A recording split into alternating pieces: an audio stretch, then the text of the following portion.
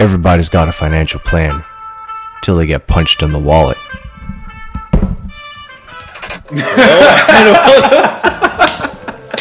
Hello and welcome to The Daily Budget, a podcast by Billionaera.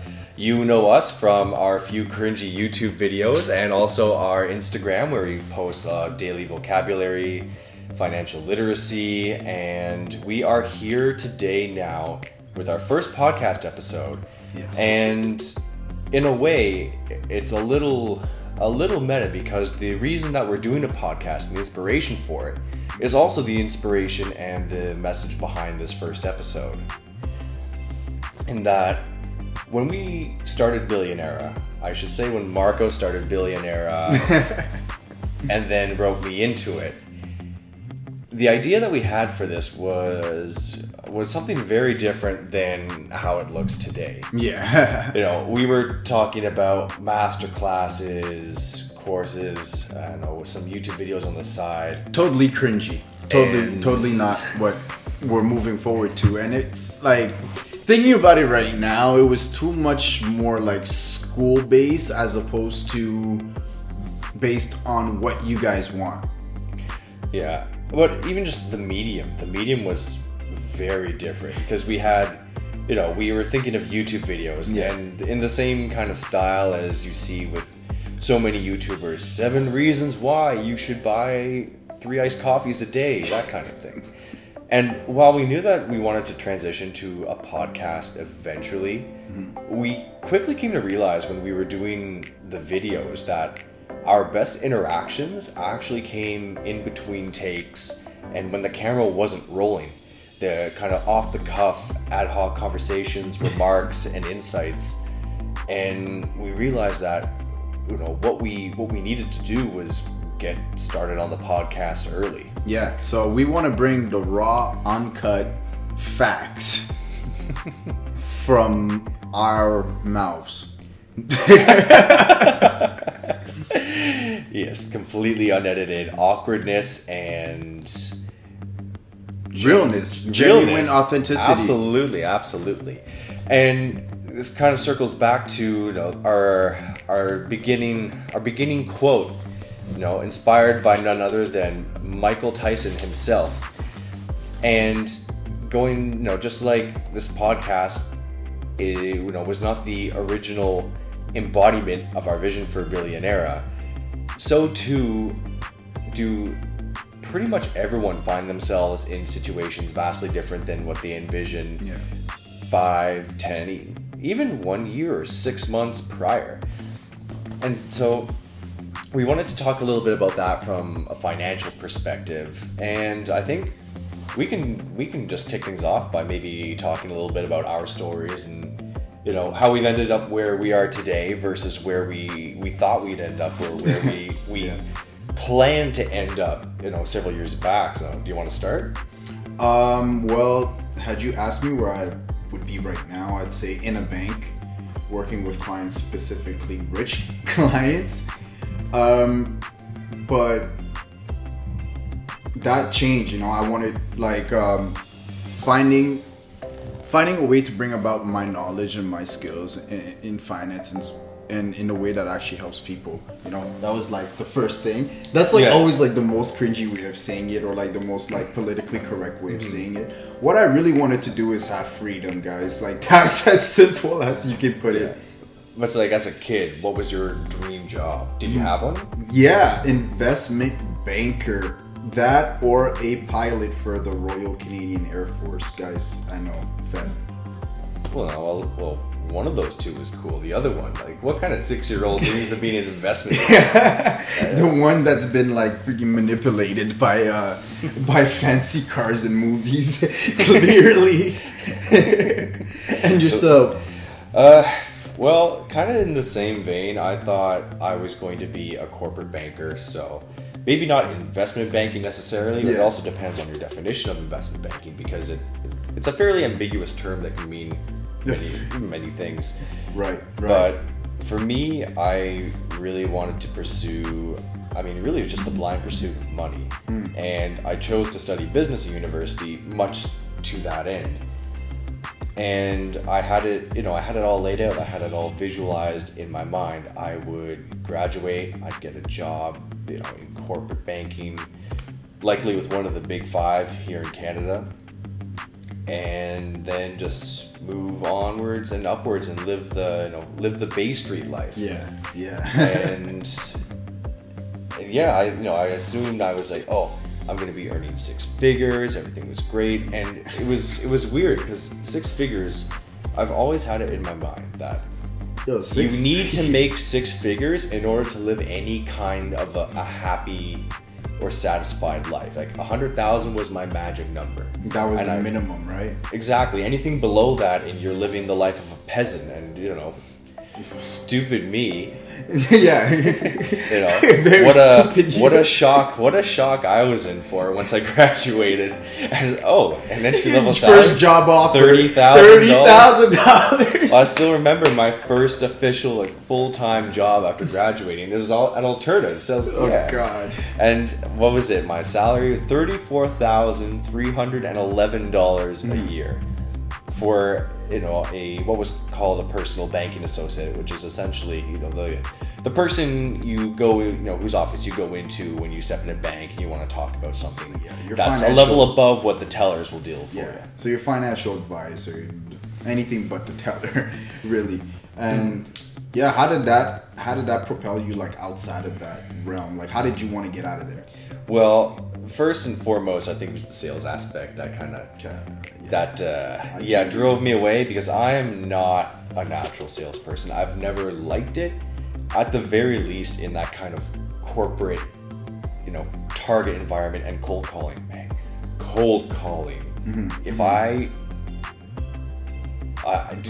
that's a whole other podcast, me just ranting about cold calling. Actually, I have a question, because it kind of relates to me too, because a lot of the people that I know within the financial realm, they say usually the same thing: the pressure from the sales, the inability to actually learn what they want, how to target some of their life goals. Yeah, they don't really teach you much of that in the realm. But just to jump out of that, how did you know that you wanted to focus on something different within the realm of finance? When you say different, are you talking about post-bank but still staying in finance, or getting out of finance altogether? When I made something different, I mean, how did you control the narrative as to what your life within finance would be? Whether it was teaching it, learning it, or whatnot. How did you take control of that? Well, the truth is I didn't really. When I started working for the bank full-time and I realized that, long story short, I hated it. And it was kind of a crisis moment for me, actually. Here I was just out of university. I spent 4 years and tens of thousands of dollars studying and preparing myself for this life of banking. And yes, I know that working in a retail environment versus a corporate environment are two very different things. Yeah. But when I got a taste of just the type of work, the atmosphere, the vibe, it was not for me, and I quickly realized I cannot do this. And so it basically sent me into this kind of little crisis spiral where I left. I got a job at Enterprise Rent-A-Car, and here I am saying, oh, I'm not a sales guy, and then I go into Enterprise where it's all just upselling. So the irony isn't lost on me, but I spent a year and a half there. I actually did very well there. I worked my way up from the entry level to a branch manager by the time I left. And at that point, I had a friend in the government who reached out and offered, hey, Alex, I know you've been working 80, 90-hour weeks at Enterprise. My department is looking for some people if you think you'd be interested in. So, I jumped at the chance to do that. Yeah. And I spent the next year working overnights in the government. Jeez. Yeah, taking a slight pay cut from what I was making as a branch manager. But at least I had, your typical 37.5-hour working week. I had vacation. But I didn't have what I didn't have was a sleep schedule. But I did that for a year, and then during that time I was applying for various competitions. Yeah. And I ended up getting the position where I am now, which has been absolutely phenomenal. And it's nothing like I thought it would be. Like it's nowhere near where I thought I'd end up. Like, public service is never a place where I envision myself, especially with someone with a business and finance education. Yeah. I always envision myself working, for corporate banking, the multinational corporations, living the jet-setting corporate life, and having the finances to boot. And then, I spent a couple of years earning, your entry-level salaries. And I learned really that my magic number was not at all realistic. Like, you can live comfortably on much less than $100,000 a year. Yeah. Of course, I mean, depending on your situation, right? That's kind of a blanket statement. But in general, as long as you're careful with your money and you know how to budget and how to use it, a lot of people don't need as much as they think. That's right. The one thing you want to avoid in life is to be rich broke, where you, instead of a $300 credit card bill, you have a $50,000 credit card bill, and you're still over your top of your income, right? Or you see the people like Dave Ramsey has some great YouTube videos. Some of his callers, they're very entertaining to listen to. Yeah. And what surprised me was the amount of people who would phone in and they say, "Oh, I make $200,000 a year, but I'm still broke," and That's because even though they had a plan, they took a punch to their wallet. Yeah. And so this is where we'll get into a little more, the finance aspect of things. But just as with, each of our careers, Mark, you didn't really talk too much about your careers. So why don't you fill the lovely listeners in? Career. I'm not too cool with having a career. I've never really lasted too long in anything that settled in what a career would be. I like independence, I like ownership, and I like making it happen. And I think that's the hashtag I'm going to start using now. Yeah. Is hashtag making it happen. Because the things that we want in life, the goals and the aspirations that we have, they're continuous goal, right? Even if you've reached $1 million, do you stop after? No. Even if you have the house that you want, do you stop? No, you still have to take care of the home, right? Yeah. So I was going to say, I think we should qualify when you're talking about a career, you're talking about a 9-to-5, like your regular corporate job, because obviously you want a career. Well, my career or my life right now, I'm a business owner and I do bookkeeping, and it pays well, relatively well. I do also part offhand jobs for friends and family because I'm a man of many talent. But anything within the financial realm or technology are things that I'm very interested in. I think it's what's going to be leading the world, or is currently leading the world, is your money and your tech. Or should I say your iPhone now? Yeah. So your money and the unforeseen circumstances, the bends in the road, the wrench in the works that life throws at you. Yeah. It happens to everyone, whether it's a major car repair that comes up out of nowhere, like the time my first car, which was a 17-year-old BMW, the radiator sprung a leak and essentially exploded on my way home from work one day. And I was driving along one moment, and then the next moment, just steam gushing out. Oh God! Engine overheating.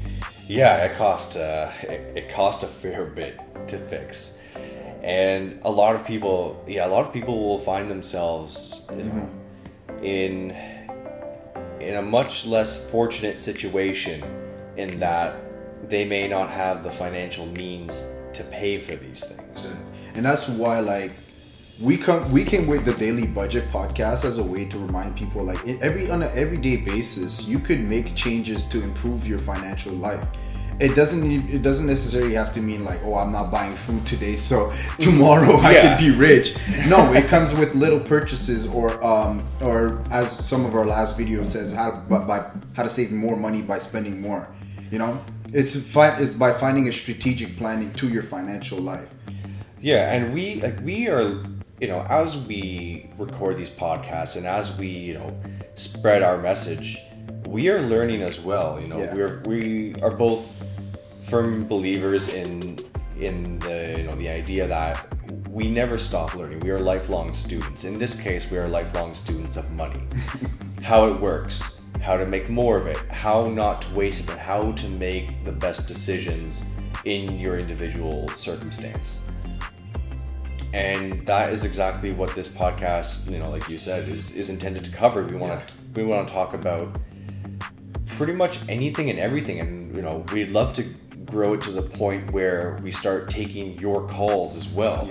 And talk and be able to give some guidance, some advice, because it's one thing to record ourselves sitting here and post that for all to see / watch / hear is what I meant to say.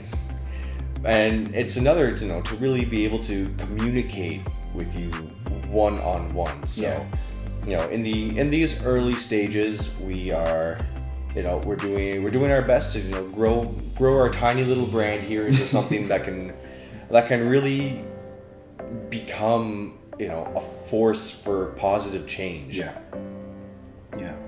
To go back to the previous conversation we were just having, a quote kind of struck to me, like, everything you learn everything you needed to know, you learned as a child. And it kind of it is facts. Think about your social skills, your like the way you interpret information. English is hard, guys. We'll try to cut that one out. We'll try. I'm the editor. It's staying in. Yeah, and it's right. And one thing reason why I use the quote now, making it happen. And if you think about it, even when you're a kid, the information that you're taking in is constantly being updated and being interpreted in a way that you actually understand more from it. Mm-hmm. Not just that, now you can also ask questions.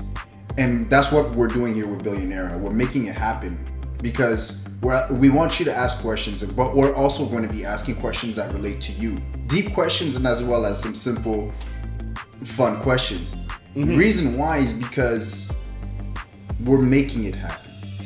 Yeah, we want to present a challenge function to your financial lives.